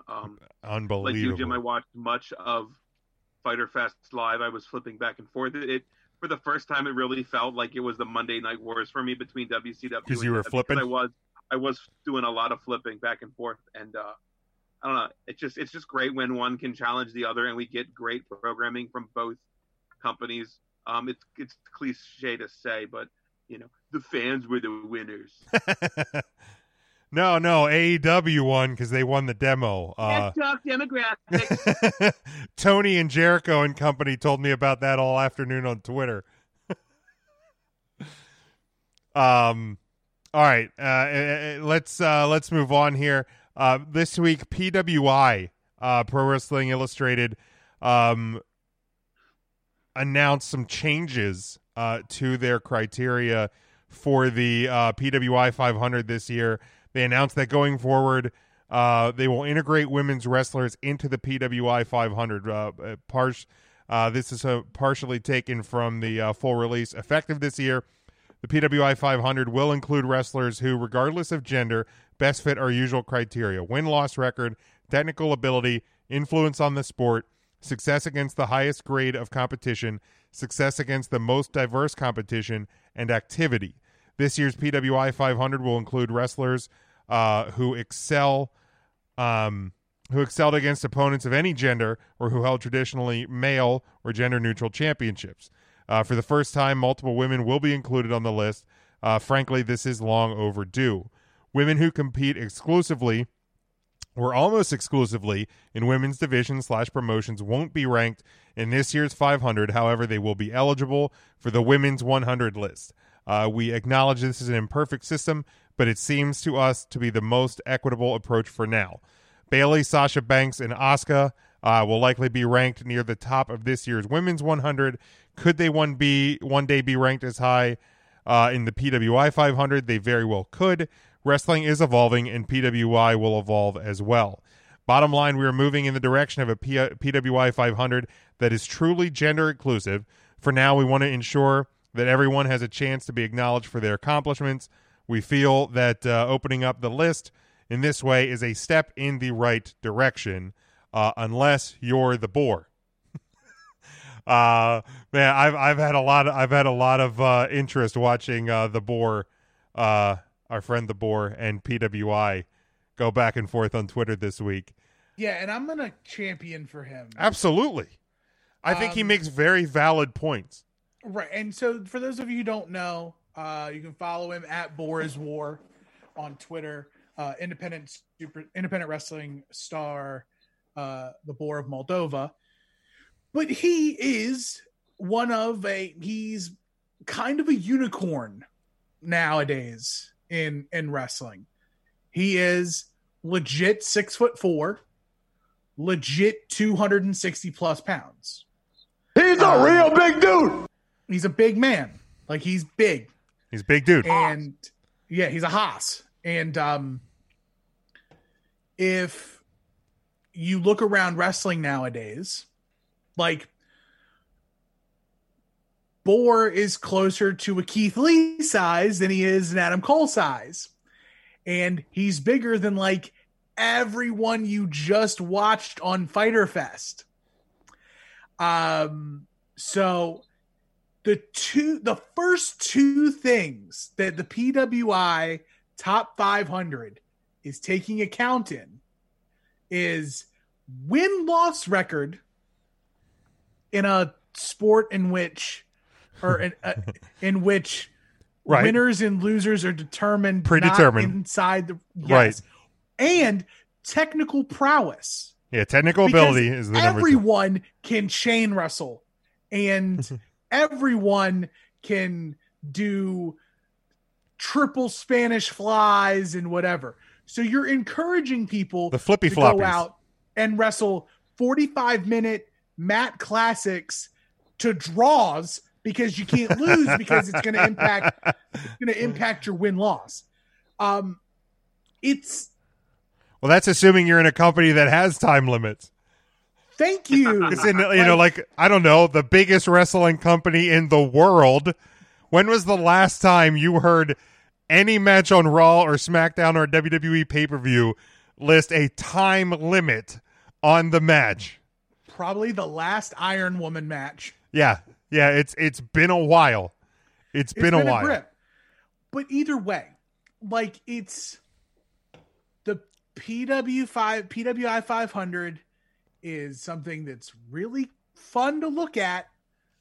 But I don't think that it is now or probably ever was a legitimate ranking of the best superstars or the best wrestlers in the world. Because if that's the case, like, WWE doesn't hire bad wrestlers. Right. Like, well, they don't hire anymore. wrestlers. They hire sports entertainers. Yeah, like, they don't hire bad dudes. Like unless it's the PSEI top 500, or the sports entertainment wrestling, whatever. Like, it's just funny to me that, like, we're still talking about the PWI 500, and, like, I'm sure that the 500 wrestlers or whenever a wrestler makes the PWI 500 their first time, they're stoked. Sure. But I guarantee you that if a wrestler gets put on the 500 and they're at like 480 something and they see a dude who they shared a locker room with at an indie that's at like 370, and they're like, I'm better than that guy. I wonder why the dude at 370 is 370 and you're at 480. Is it activity? Right. Like, is it influence on the sport? Right. And I mean, what is it? Like, and it's so arbitrary. It's not like the Major League Baseball Hall of Fame where there's actual writers who are judging and people get put in. Sure. And then like their peers, like other people who have been on the ballot, like it is a novelty. It's about as serious as the 3 Count Thursday greatest wrestling theme of all time. Whoa! You watch your mouth. You. Don't you dare take that. We think it's great. We love it, and you guys love it. And there's a bunch of wrestlers, a bunch of fans that think the PWI 500 is the Bible. And then there's other people who are like, okay, you're selling copies of a magazine. And like, here's the thing: like we've had obviously former guests of our show that have made the list, and you know they couldn't be happier that they ended up 315 on the list, which is incredible. Like, you know, for everybody, you know, that you know, busts their ass and you know goes in the gym and goes to training and you know, works on the weekend and drives from, you know, New York to Pennsylvania or Maryland almost every weekend, you know, to put on these shows with some of the better indie companies on the East Coast. Absolutely. Like, I don't want it to come across that we are downplaying, you know, something that is super important to them because, you know, if you know, we've been nominated in different years for different podcast awards online. Of course, we had the one with Andy Weinberg where we were Podcast of the Year in 2017. But there was other times where, you know, we got nominated for things and we didn't win them. But in the same time, like, yes, Tim. I have an actual legitimate question. Yes. So this is the PWI 500 for the year 2020, right? Yes. Over or under 500 active wrestlers in the year 2020 with everything that's definitely going on under in the entire world, because this is a worldwide thing. Japanese wrestlers, the luchadors, everyone. Is there 500 active wrestlers who will have wrestled at least one match? Question. In 2020? Well, absolutely. 500. Johnny Jeffrey, he's gonna make it Fools. Woo! Like, we took 3 months off, but if depending on how things bubble or not, we could lose like another 2. I mean, well, if one of the criteria is influence on the sport, there's a lot of talent that stand behind plexiglass at the Performance Center every Monday, Wednesday, Friday that cheer and bang on the glass. That's influencing the sport. So does WWE's WrestleMania's #1 fan make the PWI 500? It fucking better. It had a shirt on the WWE shop. The ceiling fan at the Performance Center. But yeah, it's that's an interesting question as well. Like the 2020 PWI 500 is going to be a very interesting list to see when it finally does come out. And I don't like, and because obviously if you're revising the criteria, and maybe that's part of the reason that they revised the criteria to include women, because maybe they're sitting there going, guys, we're going to have trouble filling this list. And obviously some indies are starting to pick back up. Yeah. So, you know, you can probably find 500, but it's like, it's tough though. It is going to be tough. It's not, I don't know. Like, it's really poopy, man. Like, it's a real crappy time right now still. Yes. It's a reminder, like, actually sitting and thinking about a PWI 500, like, Now I'm like, well, yeah, there's all those indies that I'm not going to, or it's all a those bummer. indies I'm not doing commentary for, and it blows. Yeah, it blows. Yeah. And you were gonna debut as the commissioner. You were gonna commission your first Fed, and my first company. We had to postpone the show, and it sucks, man. It sucks. It's been obviously for numerous reasons beyond independent wrestling, it has been a crappy year. But that's another part of it as well. It's just the icing on a real dirt cake. Yes. Sitting here tonight, who do you guys think the number one wrestler in the 2020 PWI 500 will be then? Wow. Drew McIntyre. I'm like John Moxley. Okay. Because he's a technical wrestler and he grapples, but he's versatile and. I'm going to give it to a guy that just lost his world championship last night, Adam Cole. Okay. Bay. Old Bay. Old Bay from Maryland, right? Old Bay from Maryland, from the mean streets. You want to know who I think makes top 10? Who's that? Roman Reigns. Because he was the smart one. Influence on the sport.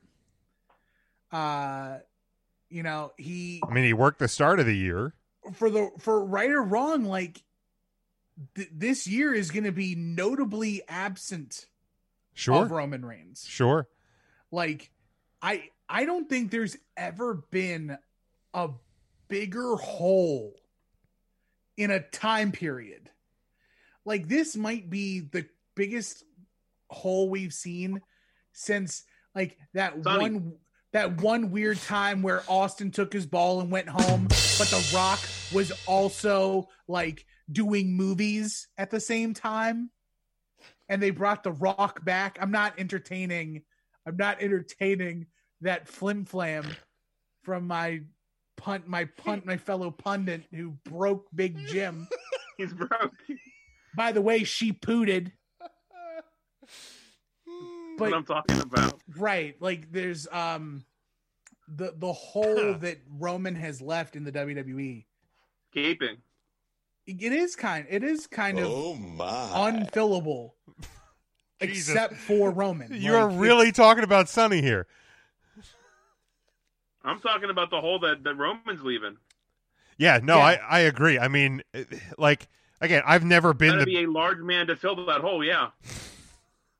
I've never been the biggest Roman Reigns fan. I've never denied how good Roman Reigns is, but there has been multiple times in the and I'd say especially more in the last month or so, because the longer this goes on, the empty arena shows it's becoming normal. Like I've watched like Tuesday nights on FS1, they've been showing classic the pay-per-views, and like this past Tuesday was the 2017 Royal Rumble. And now watching old shows with gigantic stadiums filled with people feels weird to see that many people in a space together. 2017 Rumble, that was the Roman Rumble, right? That was the Roman Rumble. Okay. But like just and I didn't watch much of the Rumble match, but that was Cena versus AJ Styles. Mm-hmm. Banger of a match.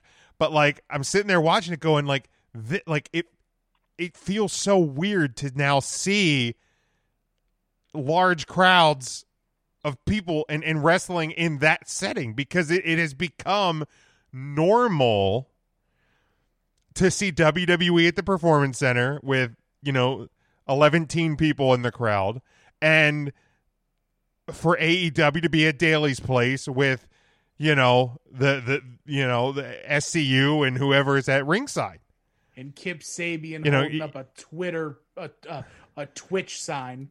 Yeah, so like it's like it has, everything has changed. Ryan, who do you see as the number one in PWI? I think it is the steadfastness, if you will, Seth Rollins that will have him repeat the 2020. I just think he has evolved his character a lot over the past 12 months. I love this Rollins, by the way, and I think it's a solid choice in a otherwise unknown, these trying times. Seth Rollins has got us through. Like, I know, Tim, something on your other wrestling podcast, The Final Wrestling Place, a term that you refer to many times is height of their powers. HOP, baby. I feel like right now is Seth Rollins HOP. That may be a bold claim, tough. But that's tough. Like this Rollins is so fucking good to me. The Rollins with the authority before he blew his knee out, where he was double champion and he fought Cena and Sting. You can't see me. I know that's Ryan's favorite, Seth Rollins. Like that Seth Rollins is almost untouchable. And then like the Seth Rollins we got where he like wins the Rumble and then goes on to WrestleMania. Like Seth has had multiple real good years, HOP-esque stints. I know. This is at least the one I love the most. Lou and Devin both say Drew will be number one this year, and I think Nikki says Seth will be number one. She loves Seth Rollins. If Otis doesn't make the top 25, the whole list is it's a sham. It's a sham. Oh yes, Ducky, we have our top suspect, Tomato Chips. We might as well hit the rest of them. I feel like Tomato Champs is what he calls everybody in AEW. Tomato Champs. Tomato Champs. Absolutely. I agree. Brian Cage, the Tomato Champion. He's got that tomato FTW championship. Tomato Chips. No. Cody Rhodes is that tomato championship. That is definitely the tomato chips. Well, okay, let's talk about championships though. Okay, because the TNT title apparently couldn't get gold plated. I hate it. During the pandemic. However, the WWE rolls out a brand new U.S. title during the unless they have different guys doing these things. But the WWE got a full title done with gold and everything, and AEW apparently could only find a guy to do one in silver. But time. Thoughts on oh yes, the new U.S. title. I love it. Now, I don't love it all time. Love it. Like the WCW one to me is still the number one U.S. title. I think this one is very, very much better than the most recent version. I've never been a huge fan of what I will call John Cena not spinner U.S. title, because that's the person I think of when I see the old U.S. title. I think of John Cena first, and of course he had the spinner one, which is all time terrible. But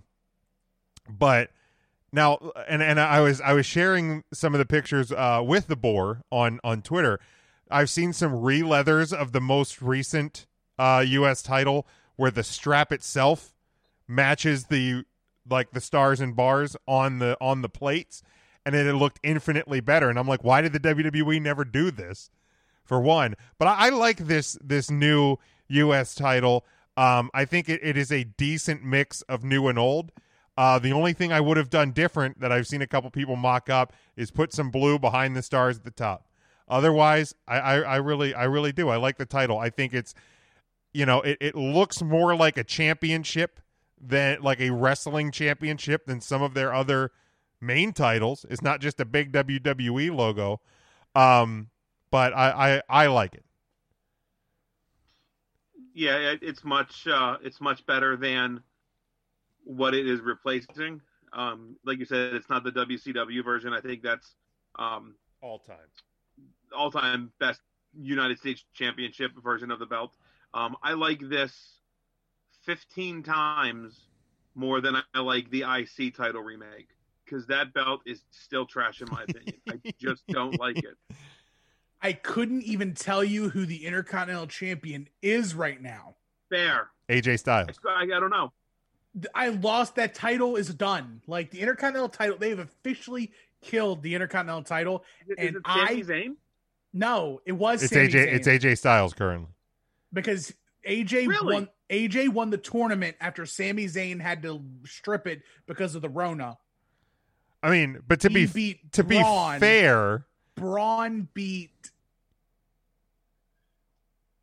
To be fair, when was the last time Tim, Ryan, you guys watched Nakamura? SmackDown? Oh, that's an excellent question. Because that's where the Intercontinental title lives. It does? Oh, God. Please tell me you at least watched the match. The Daniel Bryan, AJ Styles, the finals of the tournament. I don't think so, Jim. Hell no. I don't think so, Tim.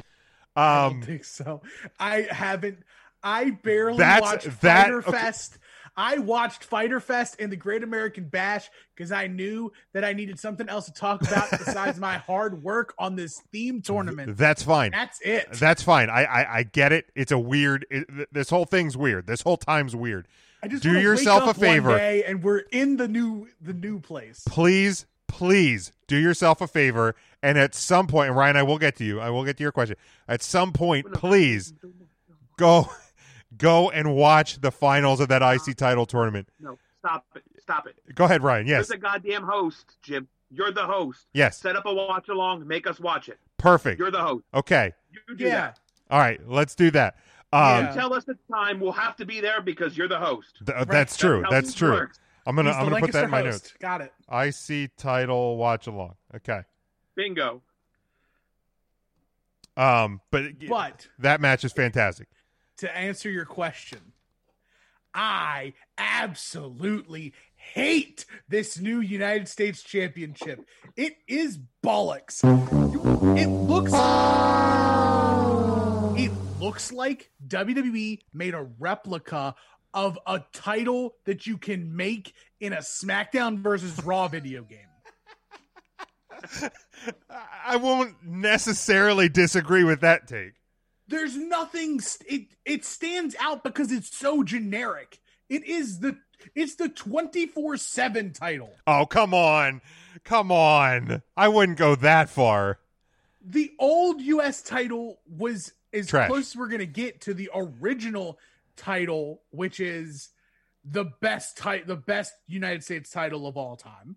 The WCW United States Championship, hands down, best. Absolutely, I 100% agree with that. But home plate isn't bad. It's not. I love home plate as a title. It's not good. It was the oldest WWF championship. I know. Of all the titles, that was the last one. I know. That one has been around since 2002. It was before WrestleMania 20 because I know Cena won that one at WrestleMania 20. Yeah, it's when they it's somewhere after the invasion, because Booker T was the US champion, and then Kanyon somehow became the US champion, and then Kanyon lost the title to, I think, like Edge or Eddie, and then they had a unification.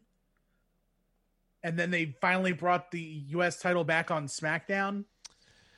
Yeah, something like that. Yeah, but either way, like, this new title is... One thing I will say with the new Intercontinental title, I saw somebody on Instagram, they had like repainted like on the side plates and in the center with some blue backing behind, and it looked infinitely better. Like, and I'm like, I don't necessarily love or hate the new Intercontinental title.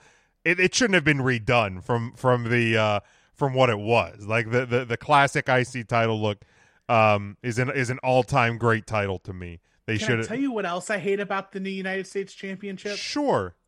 That the champion didn't even unveil it. That was weird. I will agree with that. That was weird. Apollo Crews got the Rona or something because he's not on TV until the horror show of Extreme Rules. Can you guys wake me up when my gimmicks don't need gimmicks? Well, that's another thing that's so weird. Is like every match, it seems on the horror show of Extreme Rules, which we will preview and predict next week, is getting a stipulation. Which I'm not against stipulation matches. However, again, we've talked about this numerous times. It's Extreme Rules. Just the stipulation for every match should be that it's Extreme Rules. It's in the name of the pay-per-view. That's why I don't like the gimmick match name of the pay-per-view. TLC don't like it. Extreme Rules don't like it. Hell in a Cell don't like it. And I'm going to tell you right now, if Seth Rollins don't get a whole ass eyeball ripped out of his head in this eye for an eye match. Did you see his tweet the other day? No, I don't even follow wrestling Twitter anymore, Jim. His tweet the other day is it was like film study, and it showed the Vader picture where his eyes popped out of his head. But yeah, the whole idea that the loser of the match has to get their eye ripped out. Yeah, weird. What kind of weird Wes Craven-y, and you can't even do a DQ with that stipulation because if you can pull somebody's eye out, what else can you do? Well, I mean, there's the you're gonna fist a dude in the butt and pull out his entrails. What are you gonna do? But that wouldn't even end the match. Nope. Matt, thumbs up, thumbs down. That's the cutoff, brother. Thumbs up, thumbs down. New U.S. title. Ooh, he does not like it. Way out of line. Way out of line. Devin agrees with you two. He says he does not like it. He also heard that there's new SmackDown tag titles on the way. I've heard that since about February. So sure, maybe if they're going to redo the SmackDown ones, please redo the Raw ones as well. Get rid of the Spartan Head tag titles. They were bad when there was just one set of them on copper plates. They're not good now either. I like the penny belts. No, not good. All time not good. All time not good. All time just oh. I don't think so, Tim. You want its own 24/7 title like that is the pennies. Exactly. All right, a couple of news items, and then we're going to wrap the show up. There's been a lot of talk about Kairi Sane's status in the WWE. This from Alex McCarthy of TalkSport. He says, sources tell TalkSport that Sane leaving WWE is far from set in stone. It's true she is considering returning home to Japan to be with her husband, possibly wrestling another year or so before retiring. But WWE are intent on taking care of Kairi Sane. They are set to offer her better money than she could get anywhere else in an attempt to keep her involved with the company, and it's believed she could be swayed. Dave Meltzer had previously reported that Kairi Sane was on her way out of the company and would be returning to Japan imminently. Obviously, we saw her return on Monday. Whether or not she sticks around for any considerable amount of time will remain to be seen. And then this past Monday on Raw, Heath Slater made a surprise appearance on Monday's episode of Raw in order to do a promo segment with Ziggler, and WWE Champion Drew McIntyre led to him working a quick non-title match against McIntyre, who won via Claymore kick. Following this appearance, fans were wondering what is next for Heath Slater, who was released in WWE in April. Gary Cassidy of Sportskeeda reports that Slater's appearance in WWE Raw was seemingly a one-off appearance with WWE due to the nature of the segment, as he has a history with Drew McIntyre. It was added that Slater was present at a recent Talkin' Shop Mania tapings and is scheduled to appear during Gallows and Anderson August 1st extravaganza. I think it was a neat little send off for Heath Slater, a good little kind of resume bump to unveil the yoked up Heath Slater to companies that could potentially be bidding for him here in about a week and a half. And it was a cool send off. I don't think he's going to re-sign, but it was good to see him on Raw and a good little send off there. Great promo by him, by the way. Yeah, solid promo. It looks like he beefed up a little bit. Sure. Sure. You know, he's got kids. He does have kids. Does he have kids? I thought that was Rhino. Well, Rhino has kids that he can't do podcasts. Heath Slater has kids that he has to work for. Gotcha. Right. To clear that up. They both have kids. They both have kids. Yes.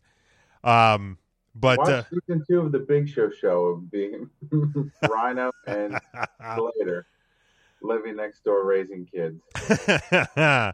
That's really all I have this week. I don't know if anybody has anything else to add. Otherwise, we'll wrap it up. Tim, you have anything else to add? You reminded me of Talking Shop, which reminds me of Countdown to Fucktown. Yeah, coming up real soon. Now that's on their Patreon, right? Yeah, I think that's the. This is what happened with WWE. Yeah. So what you're telling me is I have to subscribe to their Patreon. Yeah. Okay. I gotta Talking Shop it, and I can do that for a month. I can do it for however long they need me to. Because first of all, Countdown to Fucktown, great name. Second of all, great name. I don't care. Talk to me about anything over beers. Those three guys are hilarious. They absolutely are. Like, you know, obviously your number one priority in wrestling podcast should be us.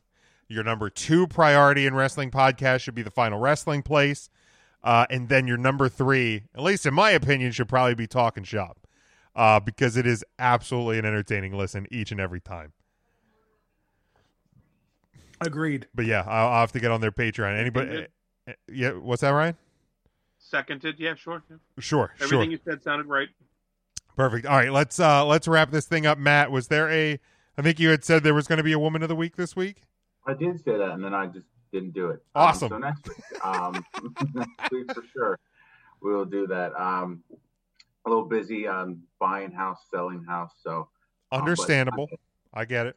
I will return with that. In the meantime, I did record 2 episodes of Recount Mad Libs. We had friend of the show Ariella Nix, as well as friend of the show Brittany Nicole on, and then I'm recording another one tonight in about 20 minutes that will air tomorrow. So keep an eye out for those. So we got 3 in this week.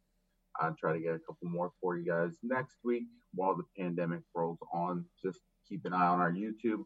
I have them all on the same playlist. You can watch all. I think there's about 12, 13 at this point. Just check them out. It's just wrestlers staying involved in the wrestling industry because they can't really wrestle right now. So support them, support us.